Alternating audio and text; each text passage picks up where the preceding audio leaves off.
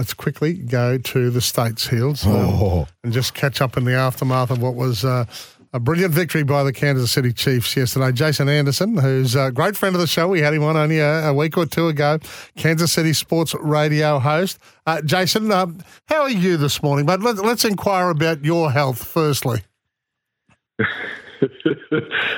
Needing a little more sleep at this point right now. And will you get after it? last night? I will. I'll get it later on tonight. I think it'll be an early night for me to go to bed. But yeah, last night after the game was over, and then trying to do some work, and then getting up again early this morning, and the guy I do the show with hosts our post game show. And he ended up getting off the air at 4:00 in the morning. Started the post game show at 11. And got off the air at 4:00, left the station at 5:00, back at the station at 7:30 to prep for the show that started at 10. So he got an hour nap. So I believe he's probably asleep right now. I think he's probably asleep. So I hope he is actually. What's happened to the team? Are they back from Vegas yet, or what are the movements now? Yeah, they'll be back later on. They'll be back tomorrow. Or they'll be back later today, I should say. So this morning they always have the winners press conference there, wherever the Super Bowl is. And so Andy Reid and Patrick Mahomes, whoever the winning coaches and the MVP of the game, do a press conference the next morning with Roger Goodell. So they do that. And then they sort of pack everything up and then head back home on Monday. And then tomorrow on Tuesday, they will sort of take some time off and chill. And then Wednesday will be the parade. Okay. The team say they never doubted what they could achieve all year, actually. What about the fans? Have you been that confident? No, the fans doubted. I mean, there's no getting around that. This year was, I think it's one of the more satisfying of the three, which is just an amazing thing to say, is that we're choosing between which three that, feel the best or are the most satisfying. But the reason I say that is, this was a team that middle of the season didn't know if this was going to be a team that would even make it far in the playoffs. Yep. I mean, we talked about, throughout the season, like this team was 6-1, and then they went on a 2-4 stretch. And so they were sitting at 8-5 on the season, and they were a game up in the West on the Broncos. So they're only leading their own division by a game. And we were talking about this wide receiving core. Patrick Mahomes was losing his mind on the sideline about officials. The defense was good, but this offense is just too pedestrian. The tackles aren't good enough. Kelsey looks old. This is just going to have to be a season where you go through, and you know what? The Patriots won 6 Super Bowls over 20 years, and they had a whole decade where they didn't win one. So maybe this is just one of those years where the Chiefs make the playoffs, but just don't make much noise. Yeah. And quite frankly, I mean, they went 2-3 in December. It's not like this was a team that turned it on. It was like, okay, there you go. There was one game against the Bengals that they played that was like, oh yeah, that looked better.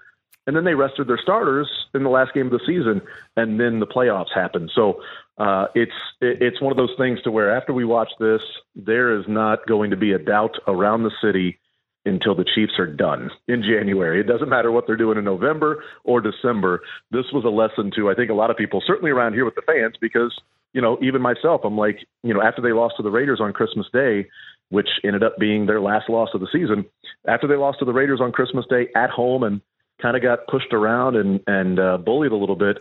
I went on the air and I'm like, unfortunately, this is just what an average playoff team looks like. I mean, there's a lot of playoff teams that are just sort of filler. And, there's 14 teams that make the playoffs, and not every one of them is going to be able to win the Super Bowl. They're sort of there to fill out, programming for the networks. And that's kind of what an average playoff team looks like. Hey, and, of course, nailed that one. Talk to us about, I'm not heavily into the nuances of what is a very technical game, but boy, oh boy, just from a sports lover, watching Mahomes in the clutch is a delight. It's unbelievable. I mean, there's so many things that are sort of amazing and different angles you can take. But one of the things that's really surprising to me is when he was coming out of college and the Chiefs were talking about, drafting him, and the Chiefs, they weren't really talking about drafting him. They wanted to keep it a secret because they wanted to trade up to get him. But the Chiefs behind the scenes were talking about, how this is one of the best prospects they've ever seen. And a lot of people that were studying the draft and studying college said, well, Mahomes isn't really a winner, because he's not winning as a college football quarterback. And so if this guy's so great, why is his college team only winning 4 and 5 games a year? So he's really not he puts up crazy stats, but he can't win games. Okay. So that was the reputation for Patrick Mahomes. Never won in college. He gets to the NFL and he sits behind Alex Smith and doesn't do anything for a year. So he doesn't even get a chance to prove it. He can't go out there and sort of learn those things. And then he starts, and all he's done is go and win 3 Super Bowls over a 6-year stretch and win 3 Super Bowl MVPs, be 15-3 in the postseason, and be a guy that when his team is trailing by 10 or more points in the playoffs, he's 5-1. And the rest of the league over that same time is 6-48. And somehow this was a guy who wasn't a winner. So, like, I mean, it's just one of the angles. Like, watching him play, I've never seen anything like it. I've never seen somebody that just, when the lights are brightest and you've got to find the play, you got to find a way to get it done. He just seems to do it. And last night he did it with his legs. I mean, he was running the football when need be. He was completing passes. He was absolutely brilliant. Those final 2 drives. I mean, he goes out there at the end of regulation. They're down by 3 points. You have to score. The game's over. Drives them down, kick a field goal. He goes back out there in overtime. You have to score or the game is over. Drives his team down and scores a touchdown. I mean, those are the biggest stakes, of the sport. And he came through with just brilliant play in both those drives and made it look easy and seem easy. The best, that's right. Yeah. Who other than he was your best player? Do you think? I think Trent McDuffie on defense, number 22, was really, really good. What the defense wanted to do was just try to bring as many guys and pressure the quarterback and limit Christian McCaffrey running the football and leave their guys sort of on an island with those receivers and trusting them to make plays. And Trent McDuffie was really, really good throughout the game. There were a lot of unsung heroes throughout the game, but I would say if I'm looking for one other guy, I think he played just an absolutely brilliant game and was big on limiting Deebo Samuel and Brandon Ayuk. And, just what the fact that those 3 guys, Deebo Samuel, Brandon Ayuk, and George Kittle, I mean, they pick up yards on everybody. It's one of the reasons why the offense is so good. And they didn't get to 100 yards total between the 3.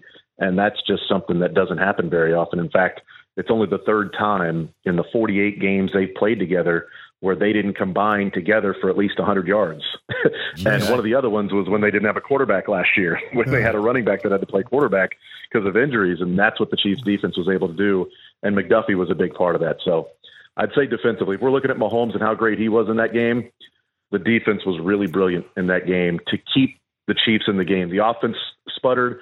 Defense went out there, got the ball back. The offense sputtered. Defense went out there, got the ball back. So if the defense wasn't as good as they were last night, we'd be talking about a 49ers victory and the Chiefs, not winning that one. But the defense was really good. Hey, just very quickly, the reaction over there, nationwide, I suppose, to the Travis Kelce coach little tete-a-tete.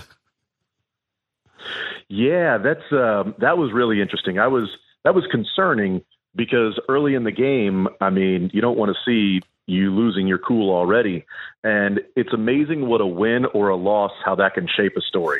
Exactly. Because if the Chiefs would have lost, that would be viewed a whole lot differently than it is right now. If the Chiefs would have lost that game, people would have said they lost their composure on the sideline. They were the team that was supposed to be the one with the experience. But you see Travis Kelce over there, and then that sort of festered with other players, and you can see it that if they would have lost, that would have been talked about. Instead, they won, and everybody jokes, and Travis Kelce saying, "Oh, I just told him I love him." I was just telling him I love him. And Andy Reid was like, "Oh, he caught me off balance there for a second. I just didn't have my feet under me when he came. Oh, he's just passionate. He's a really passionate player." And so people can have fun with it because they won, but it was a bad look. I mean, you don't put your hands on your coach like that. That was a really bad, passionate or not. You can't do that just because he wasn't in the game. If he wasn't in the game or he wasn't in on that play and Pacheco didn't fumble, would Kelce have been that upset because he wasn't in on one play? He doesn't play 100% of the snaps. He doesn't play 100% of the game. He has plenty of plays where he's not in. Yeah. And that one, I think, was just sort of there is some passion to it, certainly, but I think that was too far. You can't do that. It looked to me like Andy Reid sort of he sort of got blindsided by him. Then he feels him, and then he asked one of the other coaches. It looks like, what did he say? he was so in the moment.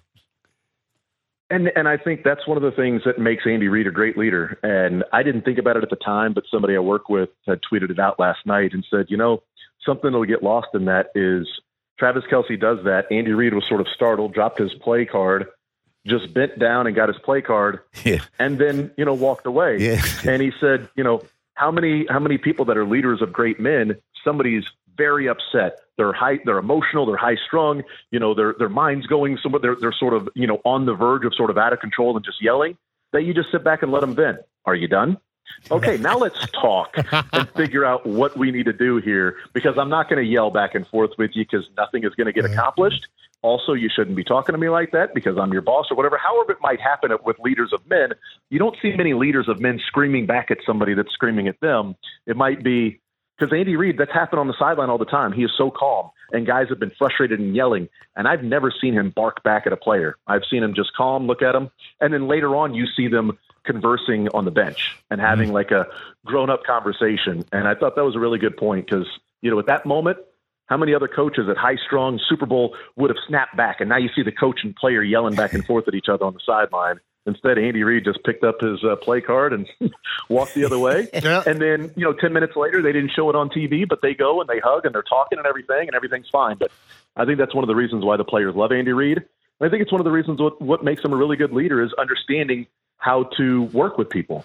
Tyson. And what drives people and motivates them and how you reach them. Yeah, he is. He looks like a wonderful leader. Hey, we've run out of time. We've got to get to the news. So much appreciative of your time over the last couple of weeks. And all I can say is enjoy the party. It's been well earned. Thanks, Jason. Absolutely. Anytime, guys. Give me a call.